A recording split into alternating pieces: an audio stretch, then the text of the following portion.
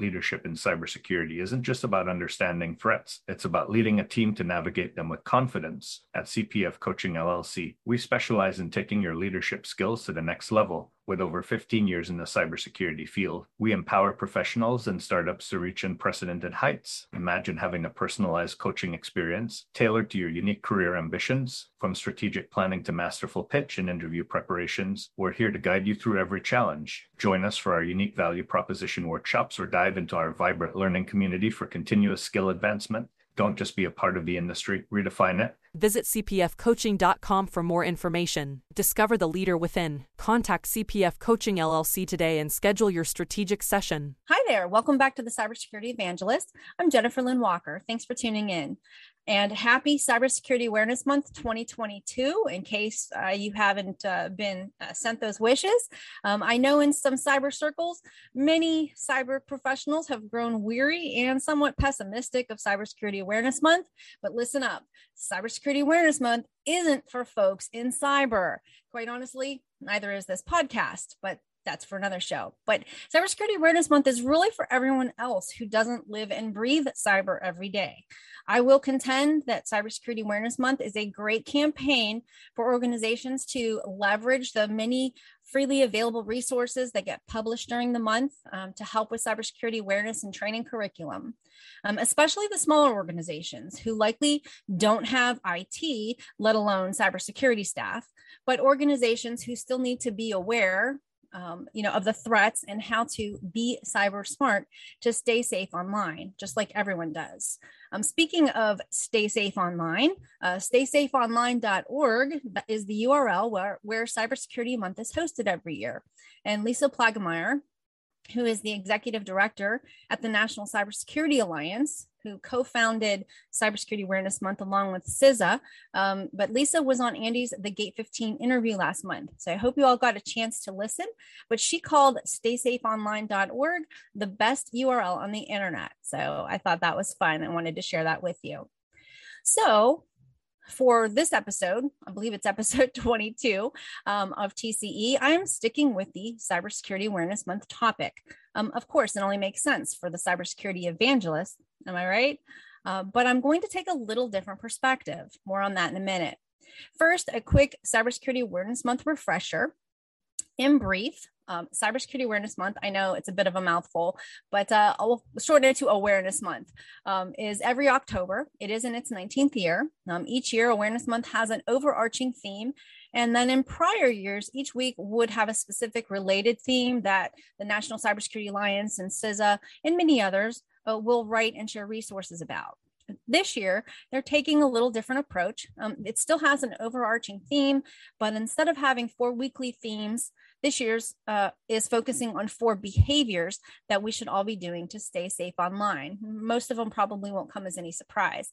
Honestly, I think they're probably still going to be broken down by week as organizations are covering the different topics, but I'm not sure that was necessarily intent. It seems like a natural flow. And as I say that, I did see National Cybersecurity Alliance posted something outside of that outside of that order today. So who knows? But anyway, Cybersecurity Awareness Month theme this year, see, it's a bit of a mouthful, even I get tongue-tied, but the overall theme this year is see yourself in cyber. And then the 4 behaviors focus on the people part of cybersecurity to ensure that all individuals and organizations make smart decisions, both personally and professionally in their cyber, online activity.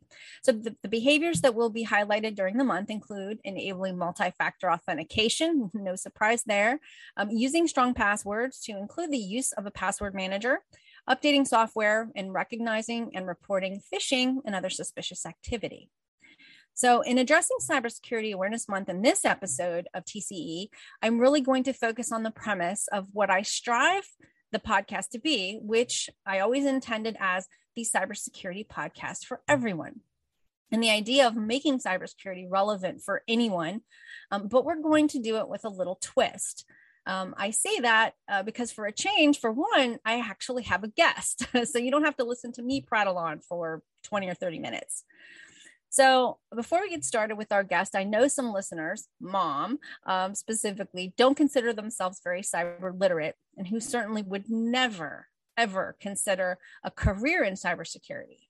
Now, okay, mom's retired, and I know for a fact she would never break into cybersecurity for a retirement gig. But some listeners or their kids may be ready to enter the workforce or make a career change. And if you thought that cybersecurity wasn't the career for you, never say never. Wait until you hear what we're about to talk about. But with me today, I have Christophe Foulon. His day job is he works for a Fortune 10 financial technology company, but he's also the co-host of a podcast with Renee Small, and it's called Breaking into Cybersecurity. I recently became acquainted with Chris and learned of his podcast and other similar efforts that he is involved in, and thought it would be kind of neat to take this literal perspective on Cybersecurity Awareness Month's overarching theme of see yourself in cyber by focusing on the topic of his podcast. So this is kind of it actually is. It's a podcast about a podcast where Chris and Renee talk to individuals about what they did before they broke into cybersecurity, along with why and how they did it. So welcome, Chris.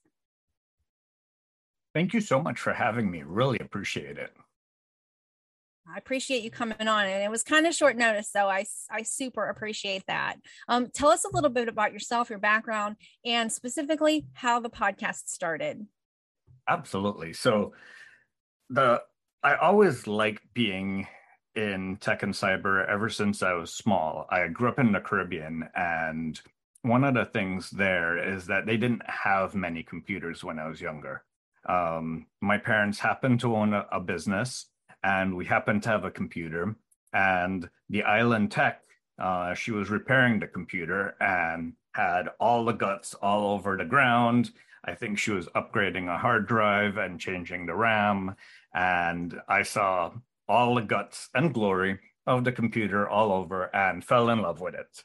Ever since then, I would go summers at her internet cafe. I would upgrade machines. I would remove viruses when I was a kid. And rather than spend my summer playing, I spent my summer learning. By the time I was 10 or 11, I had built my first computer by myself. All I did was order the parts, put it together, and do what I would normally do. And I just love doing it.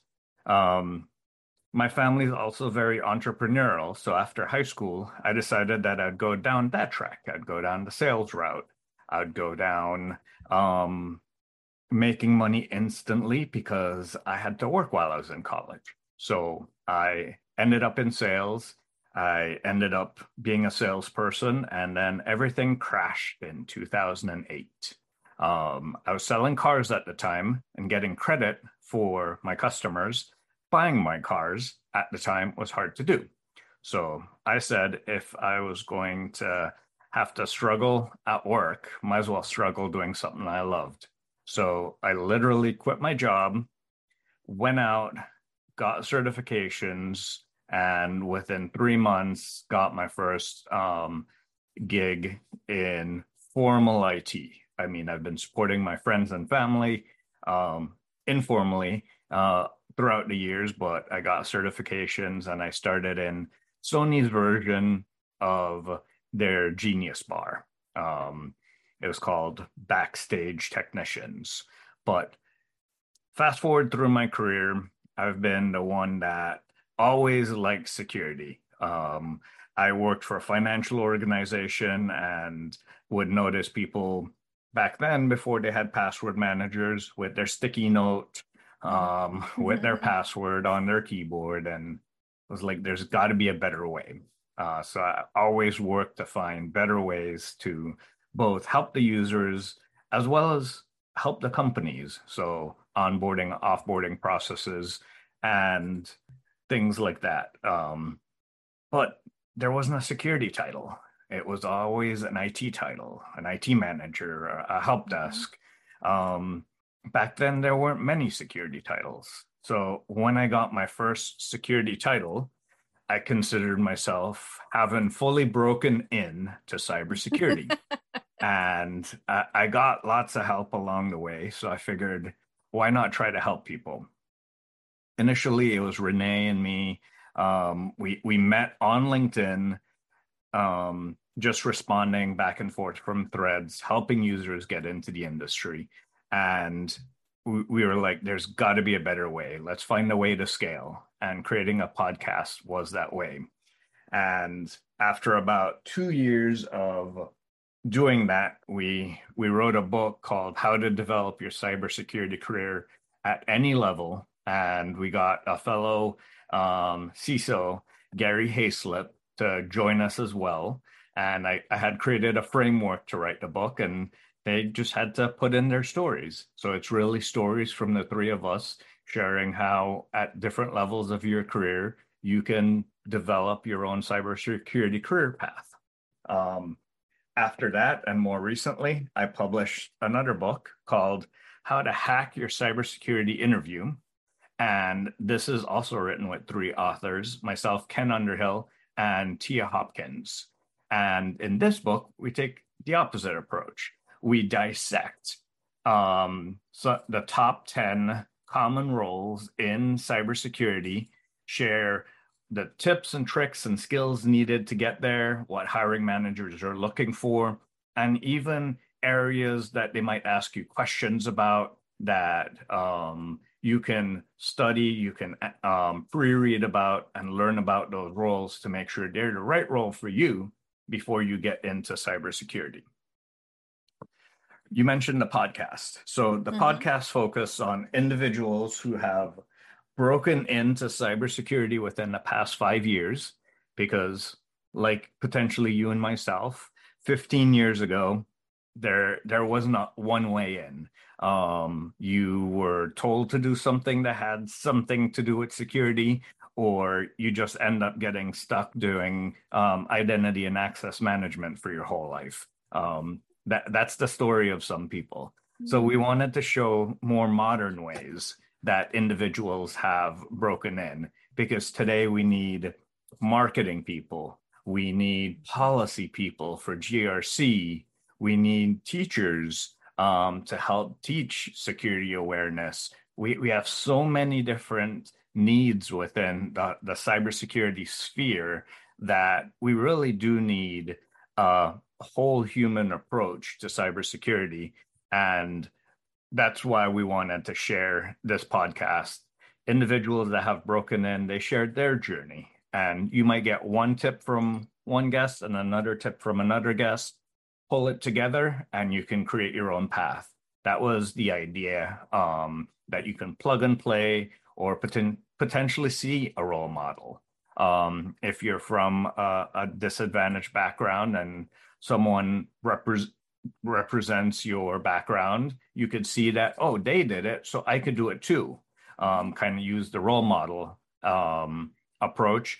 And then the other approach is really that we bring on leaders on Thursdays, CISO Thursdays, where CISOs and other security leaders will share what they're looking for in the next generation and how to get on their radar rather than getting stuck in the applicant tracking system. Nothing against HR. Even Renee talks about it, but we talk about some tips and tricks on potentially how to bypass that and how to break into cybersecurity bypassing the ATS.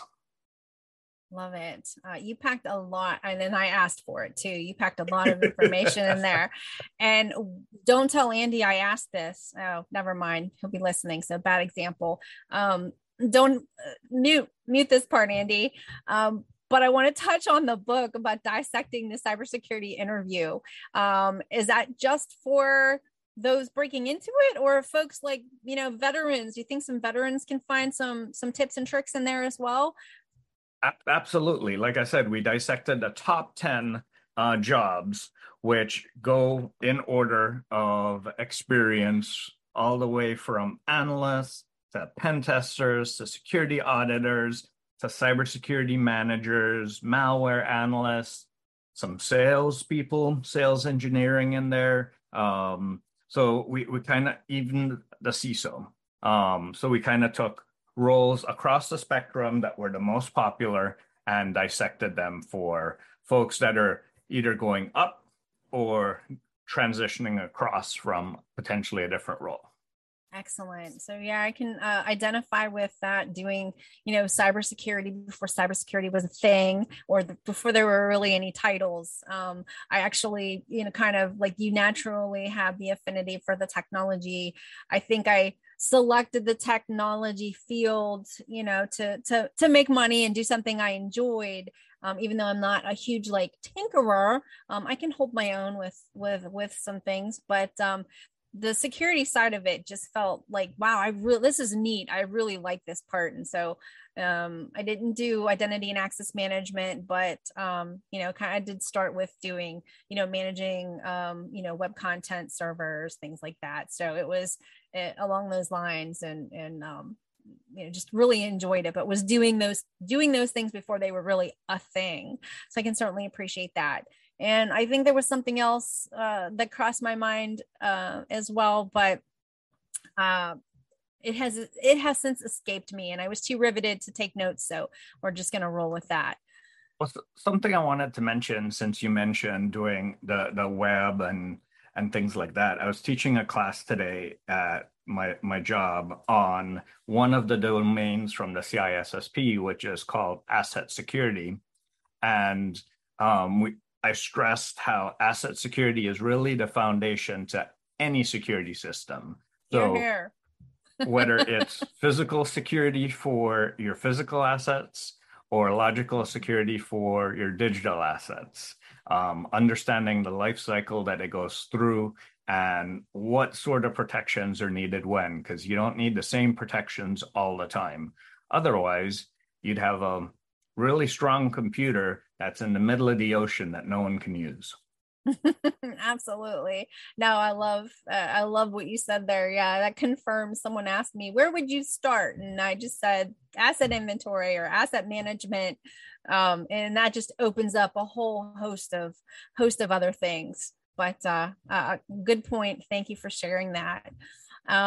So let's get into some of the meat of these folks that have experienced this journey and have broken into cybersecurity. And you touched on it. We hear all the time, there's a talent gap. You don't have to be in STEM, for those uninitiated, science, technology, engineering, and I think manufacturing, but or IT to be in cyber.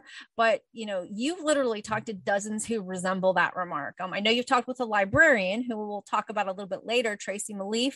But one field in particular, and you did mention it about teachers, they make great trainers. So I'm presuming, based on your comments, that you've chatted with a lot of teachers that have broken into cyber.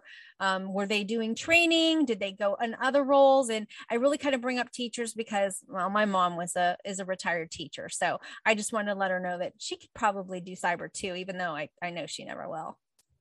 Actually, I have chatted with a couple teachers, and both of them didn't go into training. They went into analyst work. Both of them were interested in cybersecurity, and they worked to develop a profile to which showed and demonstrated to the employers that their ability to pick up on frameworks, for example, teaching requirements, things like that, to pick up on new topics, to teach them to children, to break them down into easily digestible chunks. You still need that outside of roles, from outside of training roles, because when you're interacting with the business, you have to do the same thing with them. We've had veterans that were intelligence officers going into threat intel on the cyber side, easily transferable, but it's still something to think about. We've had logistics personnel that went into being a SIM analyst. We've had all sorts of different things. We had a physical therapy doctor that became a consultant, a cybersecurity consultant. We've had salespeople. We've had a myriad of roles. I think we've had over close to 400 episodes recorded now in the 4+ years that we've been around. So there's definitely something for everyone in there. Awesome. So I'm kind of stuck on a couple things. So for the sales folks, what was the most unique, say, like completely unrelated to anything I'm presuming there's somebody that was completely unrelated to anything technology, vacuum cleaner salesman. I mean, I don't know, something. They were selling books. They were selling encyclopedias, and they went into selling cybersecurity products. And they actually mentioned that they liked working for an MSSP or liked working for security product companies because it allowed them to investigate different areas of cybersecurity while getting to know their product and being able to sell to their customer. Excellent. All right, so let's see where we're at here. So, like you even alluded to it in the beginning, some fall into it or are otherwise assigned cyber roles, especially in smaller companies. So, we've talked about a few, different paths that folks have taken, but I certainly want to hear about some of those less likely candidates that folks almost wouldn't even imagine breaking into cybersecurity. So if you're thinking, no way, this isn't for me, Chris, please share with us some of those less likely candidates that you've talked to that have broken into cybersecurity. Again, capitalizing on what field they came from and what discipline they got into. But I would like to start with Tracy Malif. I understand she's pretty much working her dream job right now with former CISA director Chris. I like pineapple on pizza, Krebs, although I'm sure Director Easterly has something to say about that. But what else can you tell us about Tracy's journey? And then we could go into, a few more of those unique stories. Yeah, I think from her story, what she highlighted was the ability to find information within the library. So that's where she started. She helped individuals that were looking to find a specific author from a specific time period, and she helped them to be able to drill down on how to find that information and mention creating structured approaches that individuals could use to find that. And the transferable skill that is called open source intelligence. She's using the open information within the library system to find the authors based on information she knows from her experience, as well as in the library information system to be able to help narrow down the books that they're looking for. So that could also be a great research skill for a cybersecurity analyst or an intel individual that's gathering intel from the web or dark web and collecting that information and then being able to dissect it.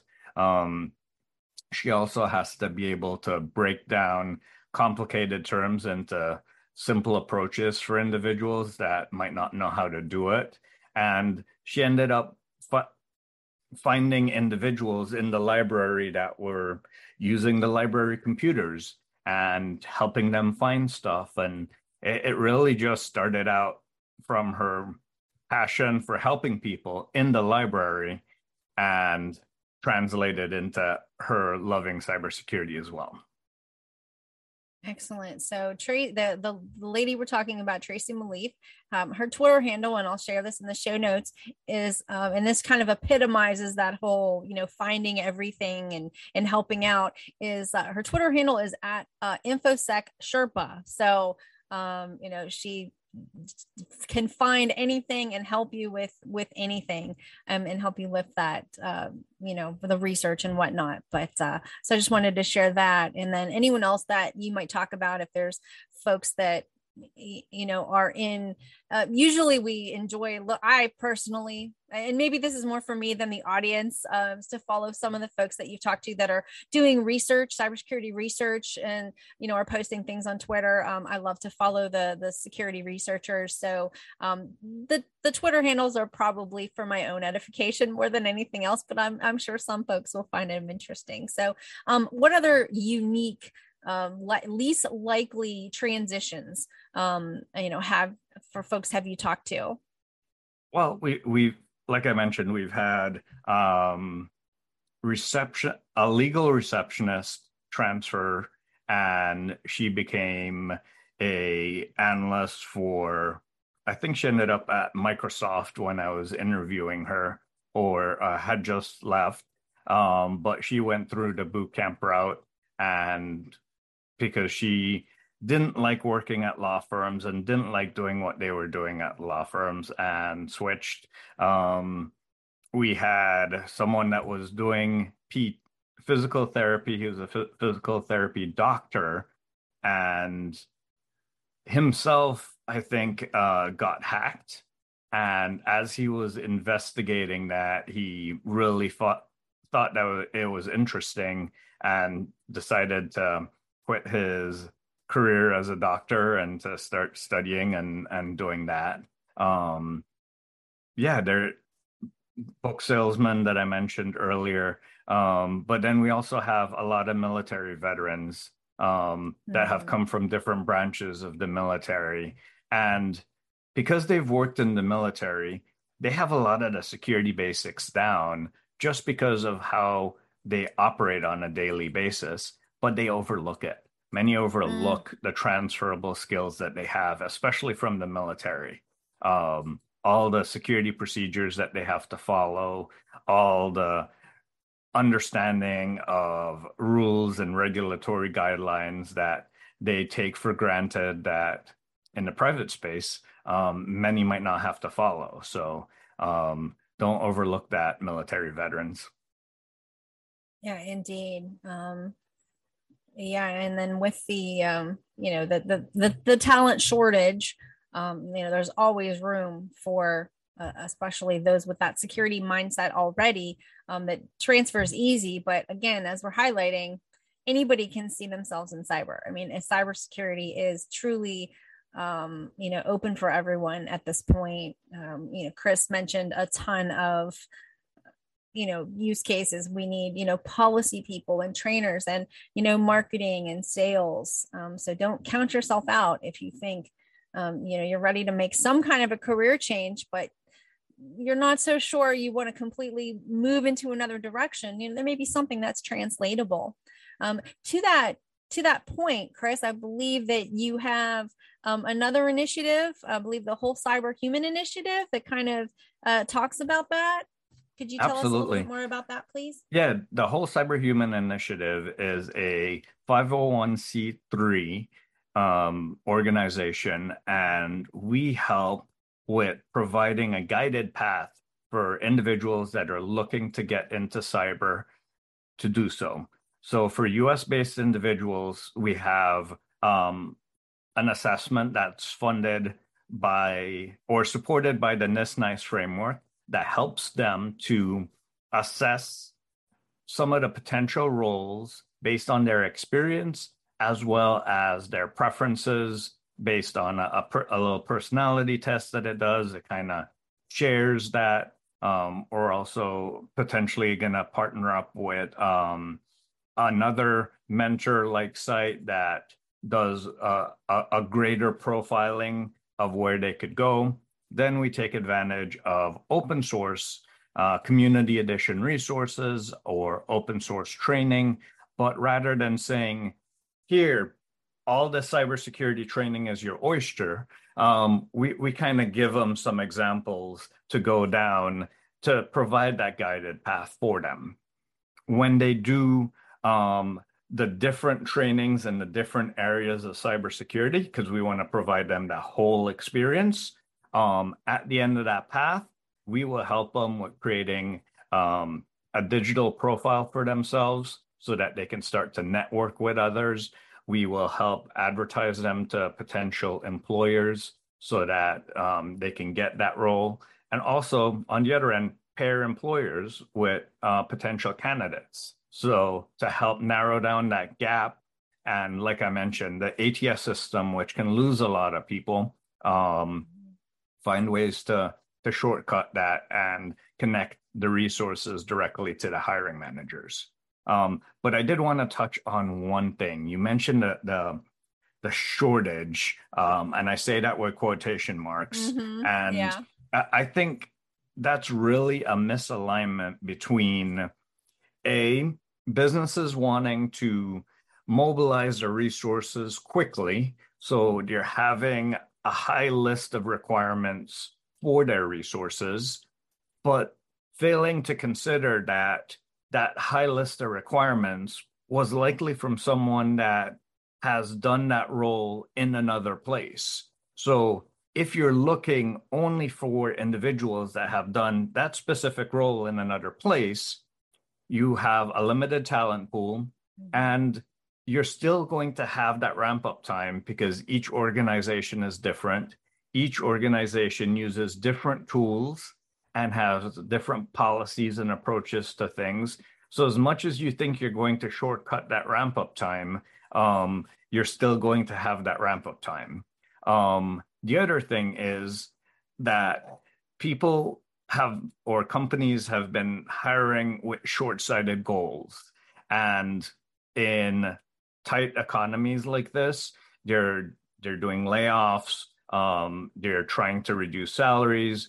But if they were using a talent pipeline approach, they would be able to receive talent early, train them up specifically to the organizational needs, and then grow them internally, which allows them to also have more loyalty for the organization. There is going to be a factor of attrition, and you're going to have to factor in that attrition and that training cost to the loyalty that you build for those that stay with you, and the reduced time and money that you don't have to spend to potential outside recruiters and lost time in hiring. So trade-offs on both sides. Absolutely. Yeah, I still see, tweets or job requirements. Not that I'm looking, Andy, but you'll see where they're asking for the world, and it's like, they want, a junior level, whatever, and they're asking for, senior and veteran and, I don't know, even a CISP, which takes 10 years before you qualify to be able to take that test. So is it 5 years now? Okay. Yes. I thought, and usually what I tell, I'll hate to generalize now, but women and individuals from potentially disadvantaged backgrounds is to pretend to be a cocky white guy that thinks they're on top of the world. They will typically apply for a role with 50 to 60% of the minimum requirements and hope for the best. And when you talk to hiring managers, they're potentially looking at 70% of what they list there for the ideal candidate to have. So that gives the 50 to 60% applications that area to grow. But if you apply when you meet 100% of that role, you'll end up being bored. You'll end up feeling that you're not growing after a relatively short period of time. So take that into consideration. Apply to roles that you will grow because you want to think for your future, and that you will have that area to learn new skills while you're on the job, because that's how you're going to get promoted, by demonstrating that you could take on new responsibilities and do new things. If you go in with everything, you're going to level off and you're not going to really be able to grow that quickly. That's an excellent point. Yeah. I'm sorry, Andy, I'm taking that one to heart, but wow. He is not going to like this podcast. But one thing, do you work with firms or companies that are, while you're training folks, are you able to find folks like internships? Are there companies that are willing to take interns from the folks that you're working with? Or, are you able to put those together? Yeah, we've worked with Valor, which is one of the partner organizations for the whole Cyberhuman initiative. And they've created an apprenticeship program, an 8-week apprenticeship program, where they're able to take individuals that are more junior in their career, and they're providing them with on-the-job training and access to real-world situations while they're learning. And provide them with that apprenticeship and experience opportunities. So yes, we are able to do that. We're also potentially working with the Department of Labor on creating potentially more cyber roles in the DOL definition of roles, so that we could potentially work with more federal agencies and create more apprenticeships that are more cyber focused versus just having a generic IT one. Excellent. So I'm going to go back to the prior topic on, applying for, jobs. If you're, you said you didn't want to generalize, you talked about the cocky white, the white male, but we alluded to, females and underrepresented, other underrepresented. And if I'm not mistaken, where you have the cocky white male that's, going in there with, like you said, 50%. I think that has the oomph to do that. I think when it's a female, and I think I can speak for that, I'll look at a job description and go, yeah, I'm not even at 60, 70, 80%. And I'm just going to turn away and go somewhere else. I mean, I don't have the guts to apply for that position because I don't meet 100%, or 90%. And again, generalizing, but many females, unless they meet 100% or 90% of those requirements, they might not apply. So they lose the opportunity right there. And then the same thing goes for underrepresented groups. They undervalue their experience and their transferable skills when you're looking at the role, and forget that they've potentially done something similar somewhere else. They might not have the verbiage on how to describe that transferable skill. So as part of the whole Cyberhuman initiative, we help individuals with identifying those transferable skills and putting them in a way that hiring managers will see that as a transferable skill.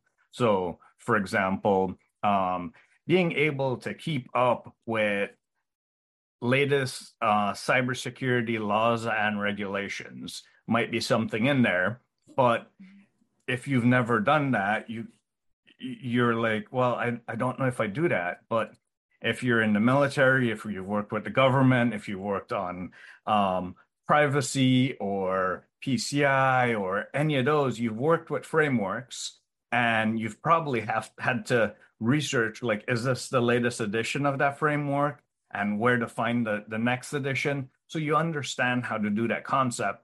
Now you just have to say, I've done this particular skill in this context, but I can do it now in the cybersecurity context and show how that's a transferable skill. Excellent. Awesome. So are there any other, kind of starting to wrap this up, and I appreciate you being here today and sharing, again, seeing yourself in cyber. Are there any kind of, as we start to close up, any resources, other resources or events, either that you are a part of or even want to spread the word for others? Yeah, so I've here in the Northern Virginia area, I'm part of B-Sides Nova, and this year I was lead for the Career Village, and I hope to do so next year as well. But check out local conferences like B-Sides. There's one in Nova, there's one in DC, and then there's B-Sides Charm in Baltimore. They happen at different points throughout the year, so you have 3 great local conferences that you can check out that are not too expensive. And then there's other security conferences that you can check out. Check out local meetups for networking, for talking to others. There's ISACA, IC Squared, OWASP. There's many of those groups that are in cybersecurity that focus on accreditation, and they have local chapters that meet on a monthly basis. You can meet people in the industry, and they are generally very welcoming to newcomers, to helping them grow, just as many are in this industry. Excellent. So Chris rattled off a bunch of acronyms and initialisms, as Andy will correct me at every opportunity. So when I re-listen to this before I post it, I will have all those organizations and the conferences and whatnot that he mentioned in the show notes. So you don't have to worry about jotting those down or what did he say or what did that mean. So we'll have that all spelled out for you. So thank you for sharing that. And then as I close up, I like to ask my guests to, kind of share some parting words, like one thing that you would like the audience and the listeners to know and to leave with today. I would say before you go on to any job hunt, whether that's within your field or within cybersecurity, if you see yourself there, kind of figure out what you want to do first.